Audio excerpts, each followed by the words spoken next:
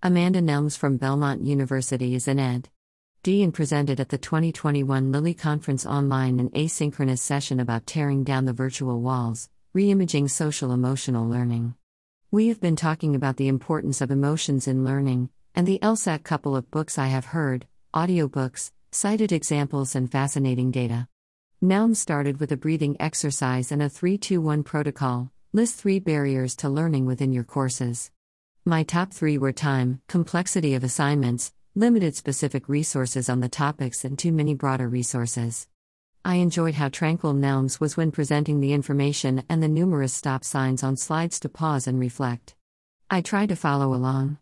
The first prompt for reflection Nelms asked was, what competencies should a graduate from your program have to be successful in the workplace and life? I am beginning to think that being able to work collaboratively and synthesize reliable research or use available bioinformatics tools would be my responses. Nelms presented data on the importance of collaboration and interaction. Also, Nelms included learning objectives in a smaller font on the bottom of appropriate slides. Nelms talked about the HyFlex learning environment in which students interact with content and each other in different modalities. Nelms paired students together to create pods that work together for 1/3 of the course. Pods, Nelms mentioned, are different from group work because pods meet inside and outside of class. Pods decide their learning environment. Pods continually reflect on their own learning and contribution to the group.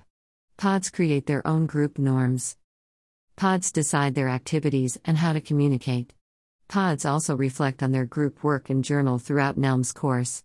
Topics include how the process and teamwork are going and challenges of difficult conversations and group conflict. Pod members do evaluate themselves. If something negative is mentioned, students work with Nelms to resolve conflict. The pod strategy is one that Nelms uses to promote social and emotional learning.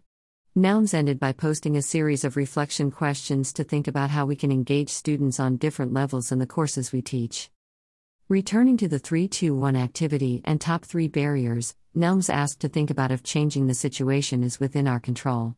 Nelms ended by returning to the outcomes of the session and mentioned that in person they review the outcomes and have students pause and reflect. And then raise their hands or tap on their benches. The pod strategy and its components could be used for Bit 410-510 online, distance education section.